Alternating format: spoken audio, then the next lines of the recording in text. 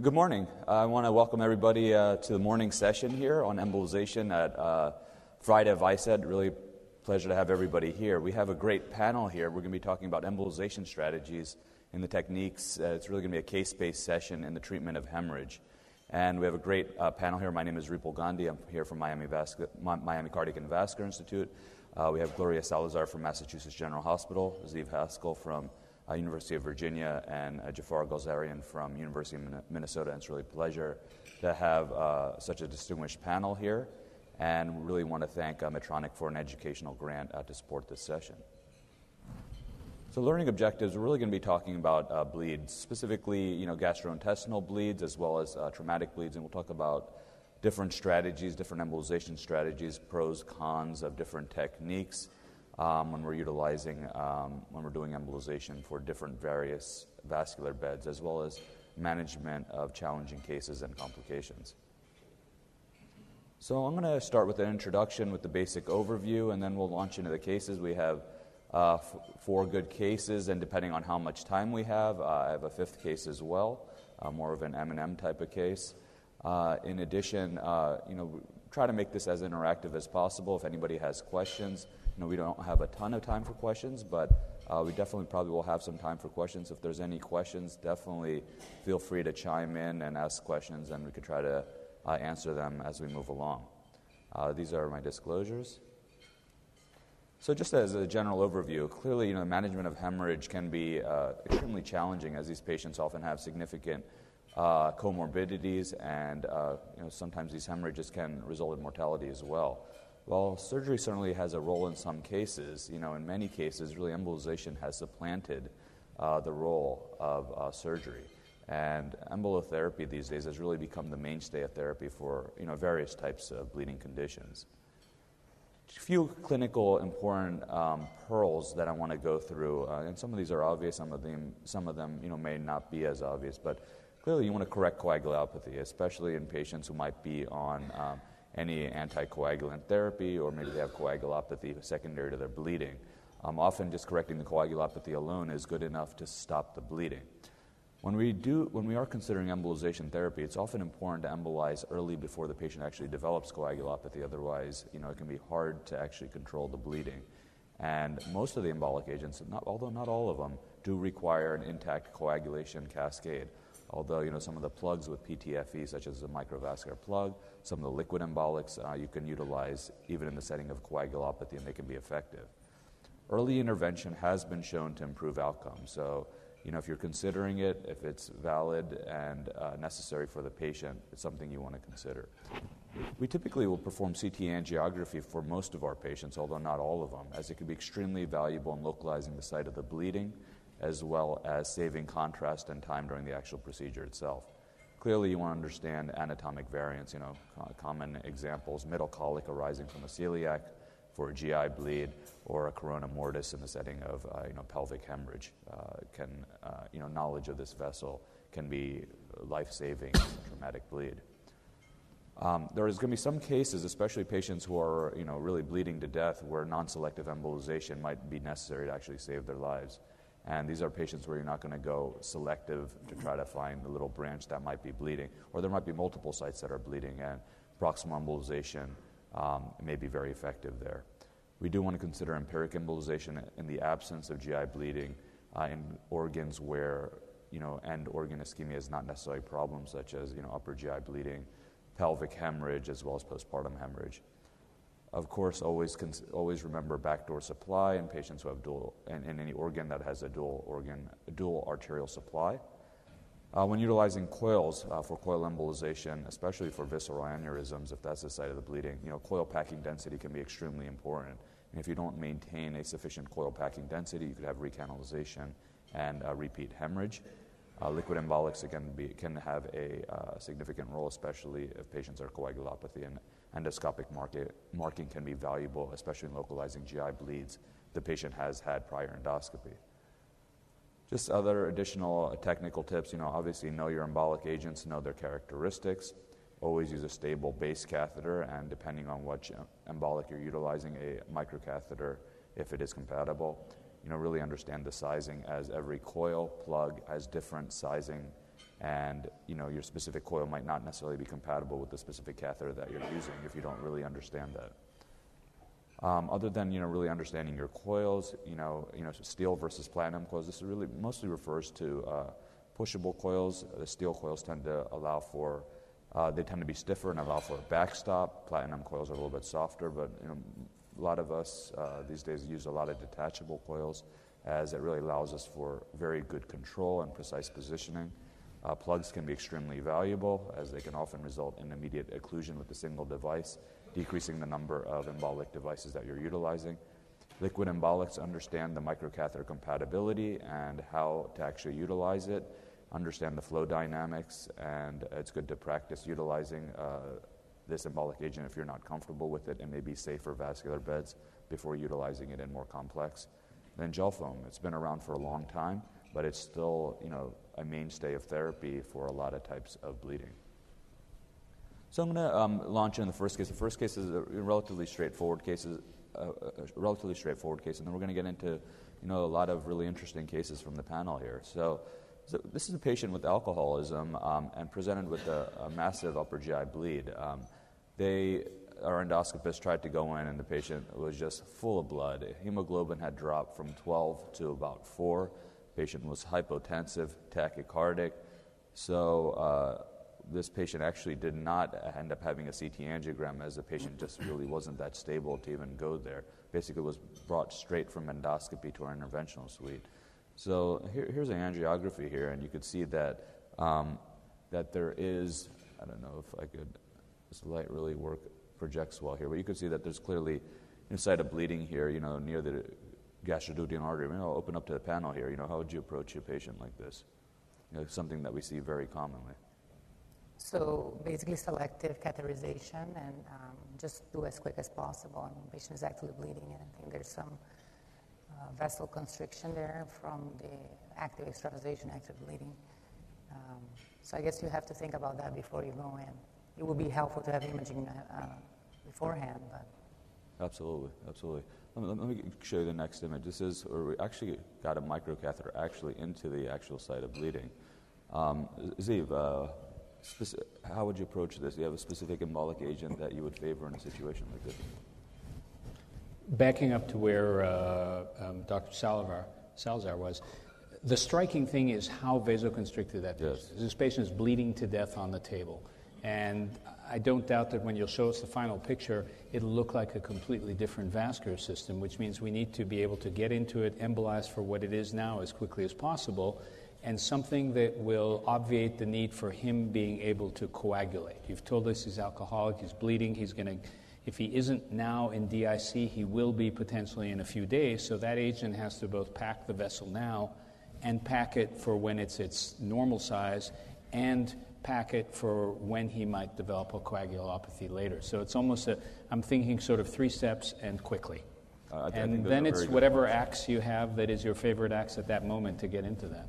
And one of the things that we certainly encountered in patients like this that are vasoconstricted is, especially when we're utilizing things such as coils or plugs, we're not exactly sure what size to utilize, because we have seen cases, even in patients who aren't coagulopathic, where you don't place the right you place the right size at the time. However, when the patient is no longer hypotensive and their vessels become normal size, they actually rebleed. So and even the rarest situation where with a very big rent the coil will extrude into the gut. So there are a lot of these considerations, right? Jafar, a specific embolic agent you would utilize here?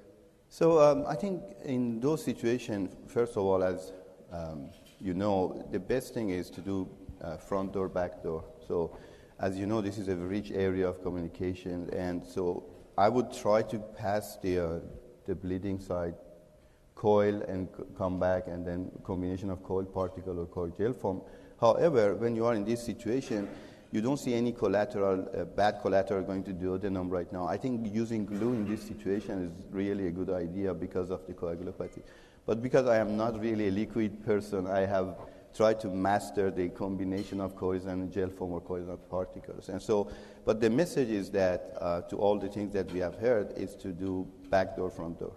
Absolutely. Then that's typically the approach that we would utilize here. Actually, typically we don't actually get into the bleeding site. This happened to be a situation where the wire just happened to go directly into the bleeding site. So we placed a microcatheter here, and while it was here, placed a few coils, and then this is a subsequent angiogram, and there's definitely some bleeding around it, and not surprising. So basically, you're talking about what you just said, front door, back door, typically our strategy here. So in this situation, which I didn't mention before, was coagulopathic. So we were thinking along all those things, and even if the patient wasn't coagulopathic, we always think about, hey, is this patient going to develop DIC later or become coagulopathic? So in this situation, we chose to utilize a microvascular plug, which has PTFE covering, and was placed distally, just a distal, or the back door to this bleeding site in the GDA, and then and then a very nice thing about that, if you're not used to utilizing this device, is you can actually do an angiogram through the microcatheter with the embolic plug in place and not deployed, which I think is a very valuable feature of this plug. But the PTFE covering is nice. It resulted in immediate occlusion of the vessel. And then a second microvascular plug here was placed. And right now, this angiogram is being done with the microcatheter still attached to the plug, which again is super And you've valuable. nicely shown the risk of just believing that a coil alone would do the job, which it hasn't, because it's flowing right through it until you have that PTFE covered plug on the front and the back end. And gel foam, I think, would equally be a mistake here because, yes, we can mix it through a microcatheter, but half of it is air anyways at that point in such a small aliquot that wouldn't be dependable. But here you've got a solid wall-to-wall seal, front and back. No, and I think that is a value here. I do like the liquid embolic as well as a good strategy. One of the things that I definitely struggle with this is what size to utilize, because definitely the patient was very vasoconstricted. So we decided to go with the larger diameter, but still there was concern. What happened if this GDA was really a 6 millimeter vessel, and we just didn't know it? But this is the immediate post embolization angiogram with occlusion of the vessel, and actually the patient actually did well. So again, very valuable in coagulopathic patients. Just given the sake of time here, I'm going to actually move on to the next presentation for Dr. Salazar. Thank you. So this is a case that obviously never happens during the day, and these are my disclosures. And of course, you're always having to act on the scene very quickly and trying to figure out what to do. So this is a 88-year-old female with AFib, cardiac heart failure, status post-CABG, and coumading, of course. I don't think any of those patients present without any anticoagulation on board. And she presented with 3 days of melanotic stools that progressed to vomiting bright red blood. And this was all in outside hospital close to Boston. And then the labs were clearly a drop in the crit and INR of 2.6. So she started transfusing, they started transfusing her with red blood cells, FFP, reversing the anticoagulation or the anticoagulant effect. And then she also had an EGD in outside hospital showing lesion duodenal wall. And there was concern for pseudoaneurysm versus aneurysm versus intramural hematoma. And so at this point, this patient actually has a CTA done, which I think is extremely helpful. And thankfully, I think this tool is being utilized more and more. And we know clinically the patient is bleeding, but we want to know where. And again, it's just to take all the technical factors in consideration before you go in and have the better outcome for the patient. So you can see here there's pseudoaneurysm, pulling of blood like in the territory of GDA is huge. And also you can see this patient has heavily calcified aorta, and so you're already expecting what you're going to see here in the procedure. And again, as was mentioned earlier, those patients have significant comorbidities as well. So this also plays a role in your planning of the procedure and how is this going to turn out. So a little bit about visceral arterial pseudoaneurysm or aneurysms. There's different locations so that you can find them. Mostly, it's an incidental and aging population. So this is an 80-something-year-old woman. In about 40% of patients, most commonly secondary to pancreatitis and hepatobiliary surgery, vasculitis, and inflammatory processes. The issue is that obviously we have massive GI bleed with about 40% mortality. think nowadays it's more likely that those patients are going to be treated endovascular given the urgency. And it's always very helpful to have a multidisciplinary approach. I think in our hospital, we never would take a patient like this without having surgery on board, just to make sure, we are treating this patient with the best team that we can have at the time. And so here's the first run, and of course, you always end up being in the vessel that you don't need to be, and you just take that, and it's helpful because it's SMA run just showing you the variation in the hepatic artery takeoff. And also it's showing you other things that you can already appreciate from a technical perspective, the tortuosity of the aorta. Gloria, can you go back to that? Sure. What is that? What was going on in the liver? I yeah. know. I'm glad that you asked, but I don't know what it is. But here, let me just. Oh, hold go on. back one more. Here you go. Yeah, there's a lesion in the liver. We were looking at that, and we don't know what it is. But it wasn't. We didn't go back into that. I don't know. Maybe she has some hypervascular. It could be a hemangioma. Also. Yeah, I think. Yeah. We didn't go back and look into it, but I knew you were going to ask that question. Good eyes. In the middle of the night, this is what you see. And again, this is in the middle of the night. So this is the lesion here, and you can see the variant anatomy, again, the GDA and splenic. And yes, you can see very well this bilobulated pseudoneurism arising from the GDA branches a little bit distal.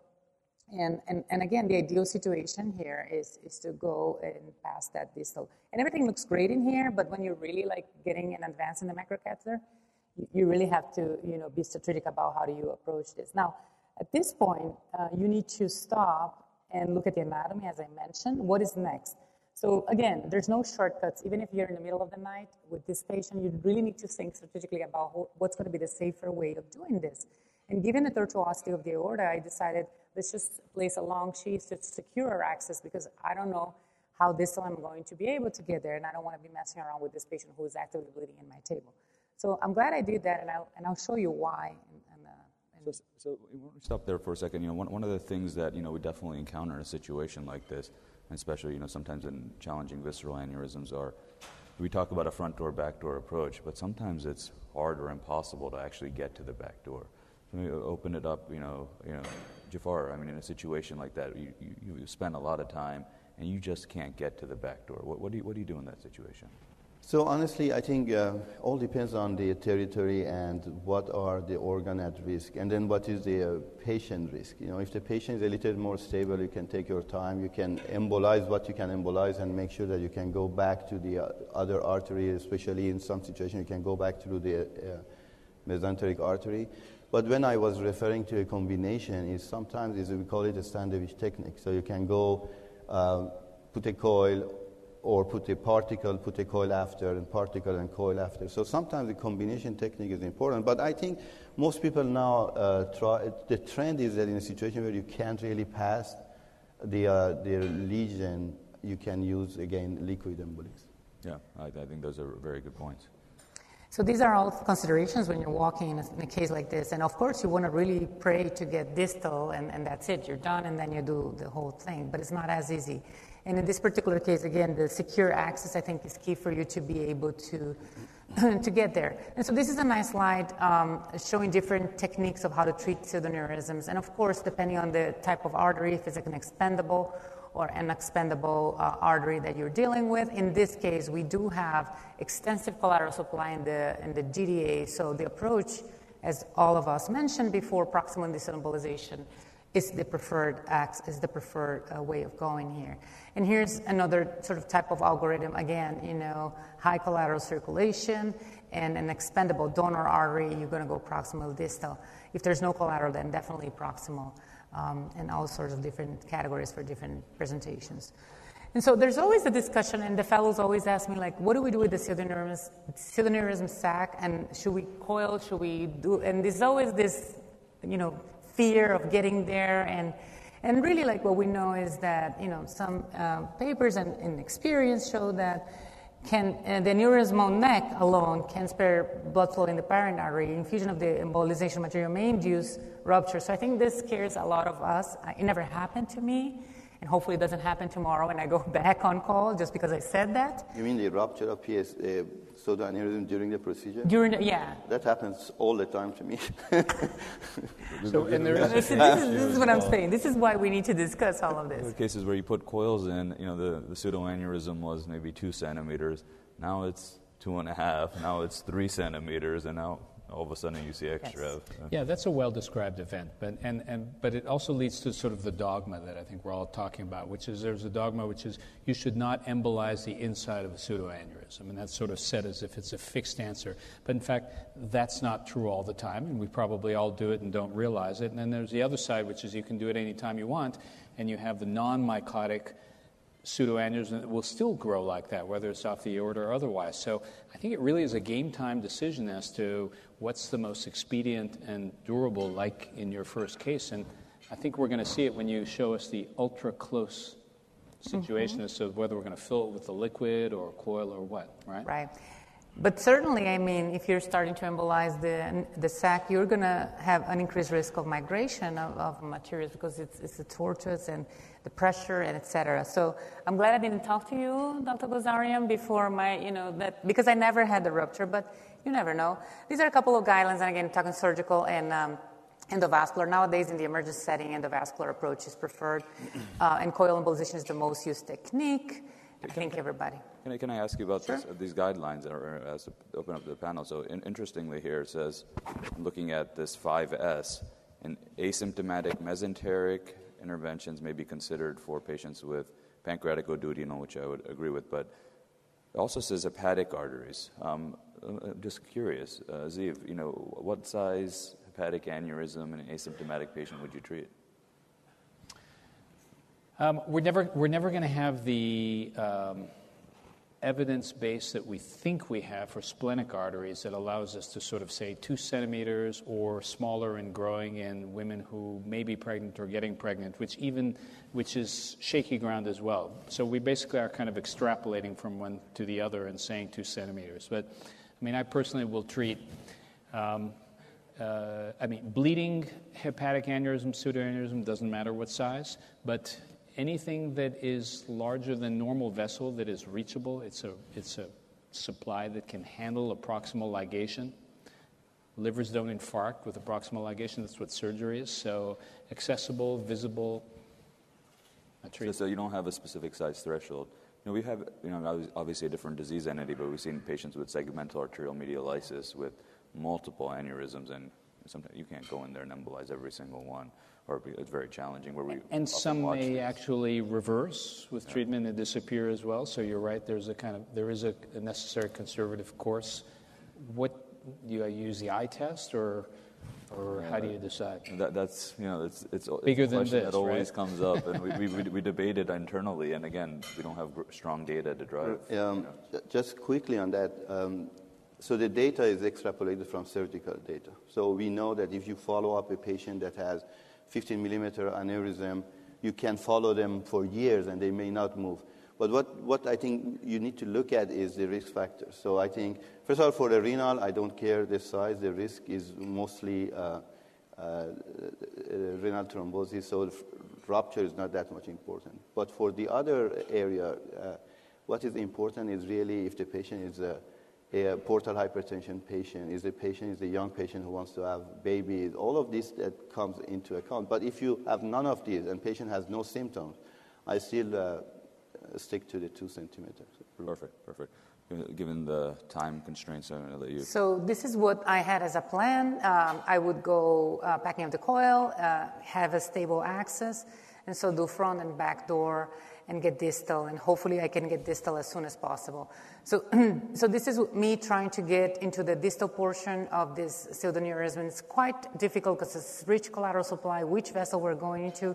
So it looks like it's easy, but it's not. So you have to do different projections. This is the best projection we found. And again, you can appreciate the irregularity of the artery and some vasoconstriction and what sizing or whatnot. So at that point, we move on to go distally, and I was so happy with this, and I'm like too happy, perhaps. This is much better than what it seemed from the non-selective one. You actually have continuity of the gastroepiploic artery. But it took me a couple of projections and, to do that. So, but again, this is what we do with GDA. And here's my microcatheter distal to the ear. And I was like pretty good until this. It's a great video you captured. And so I'm Just like, can't shake it off, huh? I'm like, I'm glad that I use a coil that is detachable, first of all. I'm also glad that I did a long sheath, because then even if I had to pull it off, I'm still there. But obviously, as you can see, I closed the distal end of the back door, and now I'm like, okay, what do I do with this coil? And then my fellow's like, Dr. Salazar, I'm like, don't panic, let's just take it out. And so we did, and everything was fine. But it's a nice video, yes. So then I couldn't get back to where I was, and I expected that. And then I get into the aneurysmal sac. And I think that's the first case you showed. If you get there, then you do something. If you try to go back and look into the distal portion, you may be in trouble. So I did pack, not very highly packed, but did pack. And at this point, the axis was a little bit unstable. So we did that, and, I felt pretty good about, and at that point I was like, should I use liquid, should I use gel foam, because I'm not trying, I have some skip parts here, and I want to, have collateralization. So anyway, I decided, okay, there's not a lot of flow, there's some contrast sitting there, and then I did the proximal embolization. I wanted to make sure to preserve other branches, and every time you can see like the supraduodenal branches there, and that was sort of my final thing after the scare of having a coil almost migrating in another place. And this is my final run. And at that point, the patient already started to become stable. She's still alive. Actually, this case happened a couple of years ago. She's still alive. And she was discharged 2 days after angio. It was a really good case. And, you can have this sandwich technique, which we call the isolation technique. And the clinical success of closing a vessel in the GDA is about 89. And detachable coils used in the procedure provide better control. And this is well known. We all know this for GDA. Not even in the elective setting, we're going to do detachable coils. So for me, in this case, teaching points, stable and secure access. When you see tortuosity, you never know what can happen in the middle of the case. Selective catheterization of GDA. In this case, you could see the bleed, but sometimes you can't. And then you really have to get selective. And more importantly is to use the detachable coils in this setting if you're having tortuosity. And the PSA embolization technique, front to back door, always packing of pseudoaneurysm, more or less, plus or minus, depending on the size. And most importantly, recognize and treat your complications and choose your equipment wisely. You never know when you can get in trouble. This one was a near miss for me, and I always thought that I could show this case, and here I am. Thank you very much. That's a great case. Move on to Dr. Haskal's case. So I've gone in a bit of a different direction, just to provide some variety, in the sense that this is an M&M case. So here's the story. 49-year-old man with a iatrogenic right subclavian artery injury from a temporary dialysis catheter was placed in the medical intensive care unit. So we get called because the neck is getting bigger. There's some extravascular contrast that you can see on the CT scan, as well as that daring little stripe there in the hematoma. He's still breathing fine and talking fine, and we're gearing up to do some subclavian angiography and some sort of embolization around this area. A little bit of background. He's got a history of vasculitis, acute kidney injury. He's had months of upper extremity weakness. He had a perinephric bleed, or hematoma at least, a few years ago. Surgical history of small bowel repair for perforation, bleeding at colonoscopy, vasculitis, and his creatinine's 2.8 now. So sick man transferred in from this outside hospital, and we get called because of his hypotension. He's gotten 2 units of blood. His blood pressure has come up a bit. He's now on midodrine, and he has intermittent use of pressors, Levofid and also albumin. So his acute kidney injury is worsening. The dialysis catheter was placed just before noon on day 2 at the ICU, 11:49 a.m. The physician who placed it, a fellow in pulmonology, reported that he used ultrasound. We show you the hematoma there. Go back. expanded around there. And at 7:30 p.m., so that's about 8 hours later, he gets the CTA, which shows the bleed, which to me looked like it came off the proximal subclavian artery. We know that there are a lot of thyrocervical and other branches around there. And the hematoma, depending on how you want to measure it, is 6 by 11 centimeters. So I got consulted at 8 p.m. Fellow was in there before 9 p.m. We don't keep someone on site, so he drove in, saw him on the floor, wrote his note by then, and we had arterial access at 10:30 p.m. on the table down with the ICU. I had spoken to hand surgeons because of swelling in his arm as to whether or not he needed a fasciotomy or not. We put that away. We talked about compartment syndrome as well, thought about potentially having to treat the vein and the rest. Made sure that, in fact, he was speaking to us. We could do this with moderate sedation as he was. And he was stable when he arrived. So who do we have? This is probably typical for many of you. The IR attending, the fellow, we have 2 technologists, and we have the MICU nurse, who's the person who staffs our ICU cases. So here's the case. Right subclavian artery extravasation. That's the extravasation. There it is hidden behind. Classic situation where you're wondering what's going to happen with the vert. We had already looked at it. I talked to our neuroperson, said if you have to take it out, take it out. Figured that out. But I'd like to not, if necessary. And my hope was that there was a branch that could actually enter and embolize and be done with. It was a difficult catheterization and a difficult arch, and like Gloria had shown, sheaths involved, and you can see the example of the difficulties. I show you the subtraction and recoil of the Simmons catheter in the angiogram, actually in the DSA. So it takes a lot to kick a Simmons back. Just as an important anatomic point, one thing you obviously want to exclude is a vert ending in pica. I'm sure you shot a vertebral angiogram or had a CTA beforehand, but I think that's when we're doing any of these types of interventions, or you're doing, covering a vert for thoracic endograft, it's something you would definitely want to look out for. Perfect. So, as they say in the movies, sometime later, and you can see the sense of difficulty. There's a buddy wire, a V18 buddy wire, a sheath alongside. We're up in this vessel, and some very nicely packing coils. These really are my go-to coils for these floppy small vessels where they just kind of push in without much complaint. I've taken that down, and there's still some bleeding around here, so the question is whether we're going to have to lay that stent graft and otherwise, or something else. So my hope of isolating it by embolization and sparing the presumed non-dominant vert was falling away. The MICU nurse informs us that he's hypotensive. She's added a pressor, having talked with the off-site resident. He's getting levofed, he's hypotensive, he's getting vasoconstricted. His brachial artery is now relatively small. It was small to begin with because of the pressors as well. I called my vascular surgery colleague for a potential brachial cutdown in order to get a stent graft into place. The whole OR team arrives very quickly, and we have a whole crew and trays, etc., in our room. I've got an occlusion balloon sitting across it at this point. And at this point, we're concerned enough that we're saying, we're just going to stent graft from the groin, let's just do it, and forget the cut down. So you get some heparin. I deploy a balloon expandable stent graft at 1:49 a.m. The case ends. You can see the final image over here. Nothing left, no bleeding seen over there. He's transferred, not intubated, to the MICU.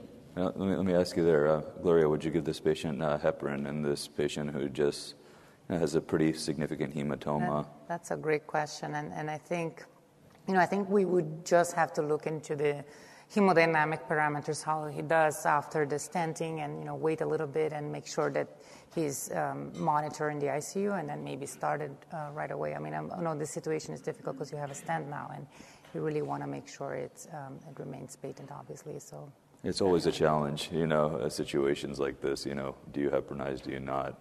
Zivia, what was your... It's ironic that you say it, because this was sort of Solomon cutting the baby in half. The vascular surgeon wanted twice as much heparin. I wanted 0. We settled on 4. So real medical decision-making as a team. Yeah. So he gets back to the ICU at 2:47 a.m. He's seen by the fellow for confusion and a poor pulse oximetry reading, so to saturation. And then he has a pulseless electrical activity PA arrest, ventricular fibrillation, wide complex tachycardia. He's coded and resuscitated for 40 minutes, and then he dies. So what happened?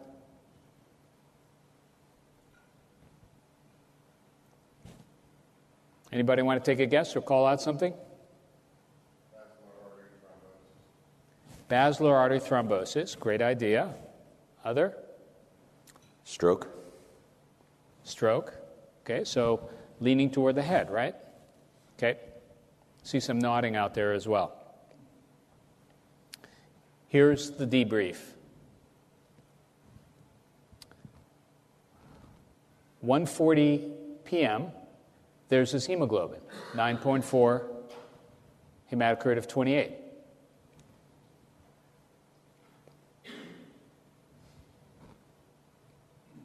Tunnel vision. That's what I want to talk about. Lack of constant suspicion and situational awareness. Thinking about the highest level of danger at every point. And you can see that in the other cases that we talked about with critically ill, bleeding to death patients, vasoconstricted, hypotensive. You're focused on that. There's resuscitation happening, but we're also talking about what's going to happen next with this DIC and other support requirements during or after the procedure in these kinds of embolizations. At 2:46 a.m. in the ICU, as you can see, his hemoglobin is 4.8. Remember the timing of what I showed you. So there are different types of error. There's the active failure, which is you do something unsafe or you hold back on something. There's what's called a description error, where you're just flying the plane on autopilot, where data's coming in and you keep on going. And there's errors of intention. There are rules, there are things we're supposed to do, but you're in that tunnel. I got to get there, I'm getting there, I'm coiling, I'm doing, I'm something, etc. So we performed a timeout per protocol. We looked at the patient's labs per protocol. We have a big sheet that's filled out for every patient, and we have a wipe-off board where labs are written out. We did not review the time of the last hemoglobin. That hemoglobin was 9 hours old, and remarkably, in a MICU, he had not had a hemoglobin drawn for 9 hours in a bleeding patient. So that was one. And the second one is that we didn't check the time of it. And I can't think of a routine in which I always say exactly when was that drawn. And had that hemoglobin been stated at the time of timeout and was something lower than 9.4, and it presumably was because he had that hematoma, then we would have been doing something. We would have accelerated plans, changed plans. I would have been transfusing. The other mistake was that he had a change in status during the case, and that was not broadcast because we're in our procedure focused on the difficulties, and the nurse is talking to a remote physician who is prescribing pressors. She's not in her normal element with drugs, being able to look out from a room and see doctors behind a countertop and say, hey, you know, whatever, which is their comfort space, but she's operating as if it's in that space and talking to them, and they're not seeing it. The remote physician has limited perspective. The hemorrhage was being managed with pressors, not volume. How many of you have seen differences between how hemorrhage is managed in a medical intensive care unit or in a surgical intensive care unit? And I see people nodding. Pressors for bleeding? No, it's volume. We know that trauma and surgery manage it differently. And this is sort of just an acceptable dichotomy that I think is something to be aware of as well. Can I just say something? Thank you for showing this case. I think the other part of it, and I agree with everything was said, but you at least as a team had to make 5 or 10 decisions before you bring this patient in terms of the technical aspect, what to do, bringing other colleagues. And I think that also contributes significantly for the not looking at the labs or not recognizing that the patient was not being transfused. And it's just too many critical decisions you're making before you even bring the patient. So yes, I do need to think about that more, I'm not sure what I would do differently other than that helo. You're right. There's no doubt that I'm still blind on one other aspect, but I'll take that as a point to say that when we brought the surgery team in, then with them arrives anesthesiologists, trays, OR techs, equipment, suction, lots of things to get open, big equipment there in the IR suite, lots of room for it. But at that point, there was also, later on, some unclarity for the anesthesiologist as to whether they're now driving the case. Because they show up and I'm saying, you want to intubate, you can intubate. I'm going to focus on this with my colleague in vascular surgery. You can manage this. They did not clearly understand that they were now controlling it, even though there were anesthesia attendings, and there's an anesthesia fellow just across from me on the other side of the image intensifier. So there's still an aspect, even in the room, with all those people as to, who's flying. Exactly, like who's the leader with one aspect of that versus another. And the kind of example that maybe from the early days of TIPS, hopefully you don't see this now, is that you bring the patient down, they're bleeding, I can get that TIPS in quickly, you're doing the case, and you're focusing on it, it's taking longer for whatever reason, and then suddenly the patient codes because they have been gradually bleeding to death during the procedure where we're tunnel visioned. So, I mean, there are echoes to this kind of thing in a lot of things that we do. So, we did a root cause analysis, and we came out with guidelines, which is all bleeding patients, timeout includes the time of the hemoglobin. We think about whether those specific labs need to be repeated specifically for that, rather than just automatically ordering new labs on every single patient, the outpatient who had it a week ago. We now have our second call IR nurses at a low threshold to be called in to support MICU. This was a policy change. We have rules that work for the ICU in terms of change in status, patient status. I wrote these. Initiation of new classes of medications like pressors or respiratory change means a call for a physician from the medical team to arrive and be there. I used this just yesterday on a septic patient needing a nephrostomy at night, where I insisted the physician had to stay in the room with them. And then we have very direct lines of communications without phone to phone from physician to nurse rather than him or her calling up and finding the doctor or otherwise. So, you think you run a tight ship, and then one leak and the boat really sinks. This is how we discovered the link. And I hope that I've shared something that might resonate for you. And I show you this video over here, which is, why do skydivers with more than 2,500 patients die? Yeah, that's me. So this is 2 years doing a recurrency jump. I hadn't been out, so I got with a coach. We'd agreed on some very simple maneuvers, and I'm signed off again. I've done 140 jumps. And what I'll show you over here is, so this is the wave off, and then you fly off at speed, and you watch my hand go down. 1, 1,000, 2, 1,000, 3, 1,000, 4, 1,000, 5, 1,000, 6, 1,000. That's about 1,500 feet. That's a major malfunction, actually. That's my reserve parachute. So for 6 seconds, the rigger who had re-rigged it before this for me, because it had been out for a while, had misrouted a line that I didn't catch, and I now know the color of my reserve parachute. It's orange. And it has 7 cells, not 9. Now, I had trained for this that morning in this particular malfunction, which means when I landed, I was angry at the guy.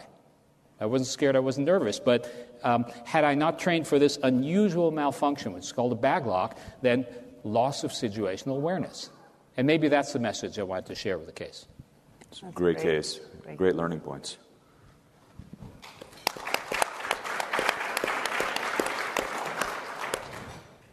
So in that situation, I would be shaking like this, and I would be I wouldn't even walk, not being able even to talk. So anyway, it's a little bit complementary case because I think it's also addressing the fact that a lot of time in the discussion with the acute bleeding situation, at the time we are informed, the patient is already sinking, and that's a really big problem. And I think this is another example of this. So it's very interesting to know that we actually, these are my disclosure.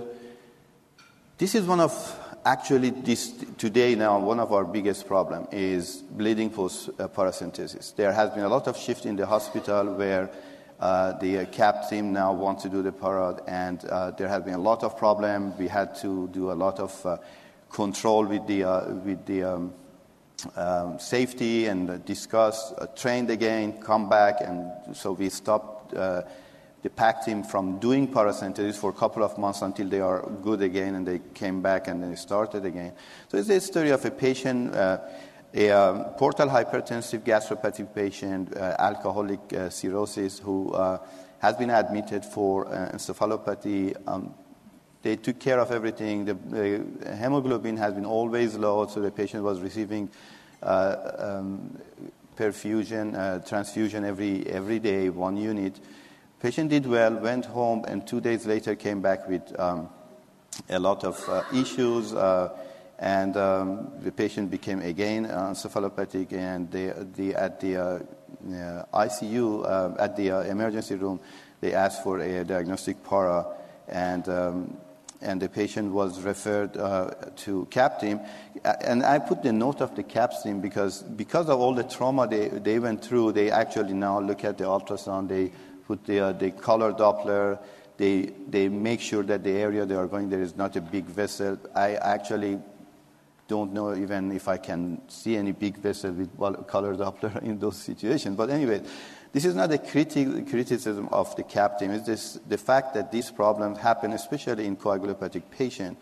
And so this patient was, as you see, on 11/9, getting the paras. They say that this patient has peritoneal infection, and patient was admitted, managed, and the patient on 11/13, they realized the patient has abdominal pain and bruising in the abdomen. They draw the INR, INR continues to be very high, 5.6.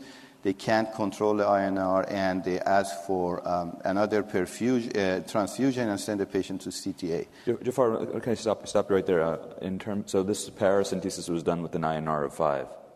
Yeah, absolutely. Gloria, do you have a specific protocol in your hospital for at which point you need to correct your INR for paracentesis? Yeah, we do have a protocol, but I have my own thoughts on that. So I basically don't do it. I try to correct the INR before that. I think 5 is too high, and if you hit an artery, then you're done, unless there's no other way of doing it. But usually we do it at 2.5. How about you, Ziv?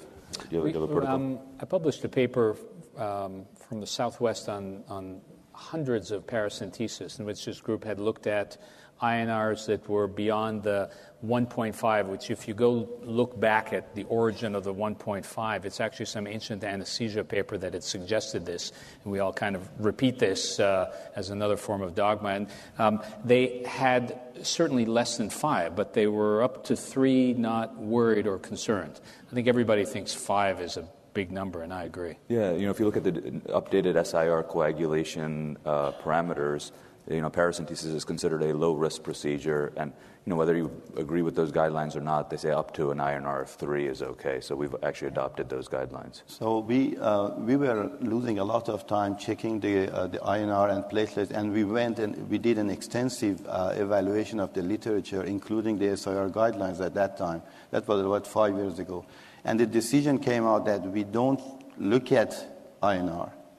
Platelets, the only thing we will look, and if it is below 25,000, then we start to give platelets. Because this patient, you can give tons of fluid and tons of FFP. You will not change their RNR very often. So the decision across the system in the hospital was not to look at INR. Yeah, no, it's definitely controversial, and we've looked at that data, and it's all over the place. All over the place. So the CTA showed the extravasation, as you can see it there, and so between the time that this CTA was done and the time that the patient came down to IR, it took a lot of time. I think it was at least 4 or 5 hours. They started to check the hemoglobin, the blood pressure dropped to 80. So they started to fill the patient with plasma, fibrinogen. IR was contacted. By the time we asked the patient to come down, and they were going to place the arch line and try to stabilize the patient. The patient came down to IR around 10 p.m., probably 7-8 hours after the CTA. So we, based on the CTA, it was difficult to see what artery was bleeding. So we went directly to the inferior epigastric, couldn't find, came back and did a power injection, couldn't see the bleeder, went to the circumflex artery. We were seeing something up there, not sure. Sorry. What did I do here? So we said maybe that's a bleeder. We couldn't, but when we did other projection, we couldn't find a bleeder. Came back again to another injection here, another injection on the inferior epigastric, and still couldn't really see the bleeder. And then we have this next service room where we have CT and angio combination. So the patient was very stable on the table. I say, let's do a CTA, and just to make sure that the patient actually is bleeding. And this CTA showed really massive bleeding, again, while I was not seeing that massive bleeding with my selective angiogram. So we decided to go ahead and do another try. So we catheterized the profunda and all the other arteries to make sure there's nothing going up from there, and went back again to inferior epigastric and injected a little bit more powerful and stayed a little bit longer, and then we started to opacify a bleeder there. And so now at this point, we're very happy. Started to selectively catheterize the artery. As you see, we are getting close to that collateralization. And at that time, based on previous experience where we did the embolization super selectively and the patient still rebleed, we decided that we will do a combination of particles, coils, particles, coils, particles, coils. And so that's what we did. We started to go as far as we could and started with the particle. You see the effect of particle embolization and delayed images, and started to pull back. What size particles do you favor? Well, in this situation, because you are really in a small vessel, I use 100 to 300 microns. And so small coils, pull back, again, particles, coils again, packing coils, all the way down until that small collateral that you can see up there. And so we basically embolize it to the area that we say, well, we felt that's safe. We did another angiogram, didn't see the extravasation. We were very happy, sent the patient back. Patient was stable, improving basic parameters, and then 2 days later, started to have abdominal pain, hemoglobin trending down, but not really fast. They did another CTA, and CTA again confirmed a bleeder in almost the exact same area. And so at that point, what were you thinking? Were you able to trace anything out? Were you thinking about doing a non-selective angiogram? No, I just say that we need to go back and try, because one thing is very important, and we always take the pride of being having they call it surgical precision in terms of when they do bombing. We think that we are very proud of going and super selectively close the artery. But the message here, and you don't find that very often in the literature, because really super selective embolization in those situations is not the only answer. You have to destroy that area with extensive embolization. And so I knew that this is a rebleed from a collateral that I missed. So we went back, and so this is injection here didn't show the extravasation. Super selective injection again of the other branch, the circumflex. Went back here, injected here, and that was one of my colleagues who did that and didn't see the bleed there. And finally, with forceful injection, you start to see this.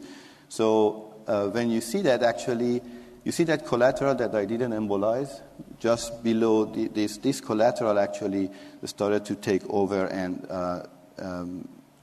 get the blood going to the area extravasation, and that developed over 2 days. So probably there was this collateral already at the beginning, but it was when we did the injection we didn't find it. Was that the same site? Same site, yeah.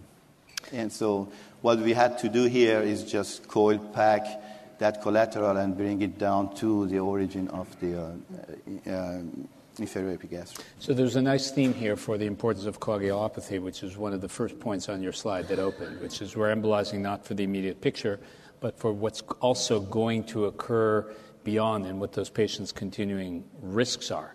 And indeed, for recurrent bleeding after upper GI embolization, it's coagulopathy that's the strongest risk factor. I will say that I've switched completely, and I make the disclosure that all the liquids are off-label, but I've switched completely to using liquids in these specifically because you can cast them out, having been burnt by this exact situation. That's an excellent point, actually.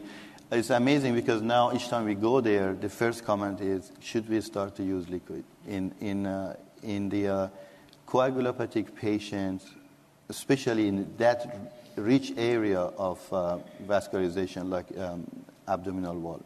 What we've also seen in situations like this, more commonly, you commonly see it, you have a bad hepatic bleed where you have an initial bleed, and now you have tearing of the capsule, and you get multiple sites of bleeding. And we've also seen that was a pretty large, hematoma down there, although it happened to be the same site of bleeding. We've also seen that, from a paracentesis as well, where it tore other arteries as the hematoma got so large.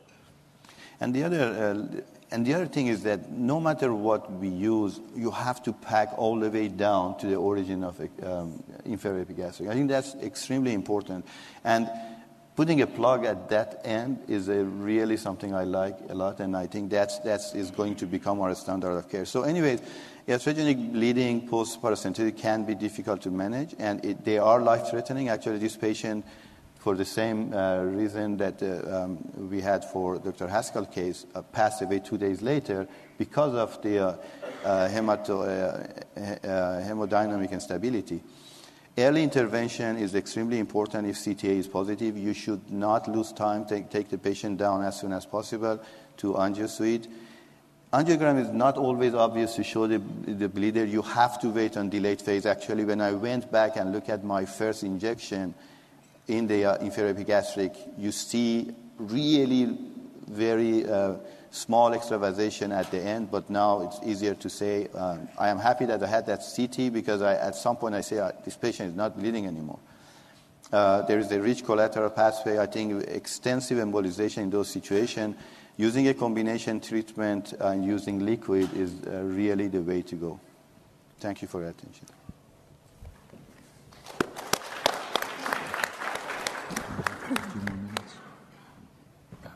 2 minutes. Given the sake of time, I'm going to go through this last case very quickly because I think it does have some important points. I'm not going to have too much point for discussion, but it is something that you could definitely learn from. So this is a 74-year-old patient who had a splenic hematoma, status post-colonoscopy, and the reason this actually happens after we looked it up is actually when you pull down, sometimes when the endoscopists have a hard time getting around the splenic flexure, they actually pull down on the colon there, and it pulls on the splenocolic ligament. And if you pull down on it significantly, it can actually cause hemorrhage. So this is a patient who was bleeding. You can see the hematoma here. And we initially, observed this patient, and as the patient was hemodynamically stable, and the hematoma was getting worse. And the patient was gradually dropping their hemoglobin every day. So we decided in this patient that we would do a prophylactic proximal splenic artery embolization.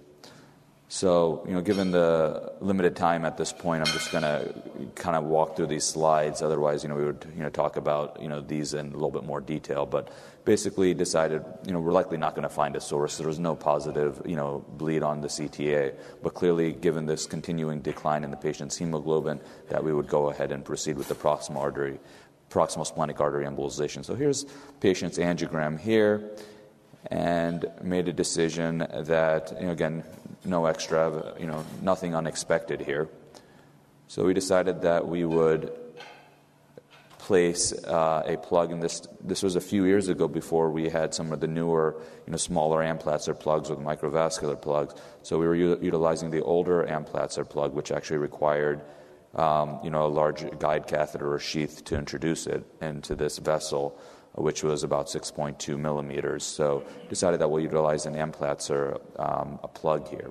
So here in this case, utilized a destination sheath into the celiac axis, and a guide catheter was placed. Now, I want you to notice that this guide catheter is sitting right up against that vessel. Working, so again, decision was made to place an 8mm Placer plugs, and as soon as this plug was advanced, the patient was complaining of significant pain. I mean, the woman was literally screaming, and we had this. So why did this happen? Well, as you know, this catheter was sitting right at the edge of the vessel.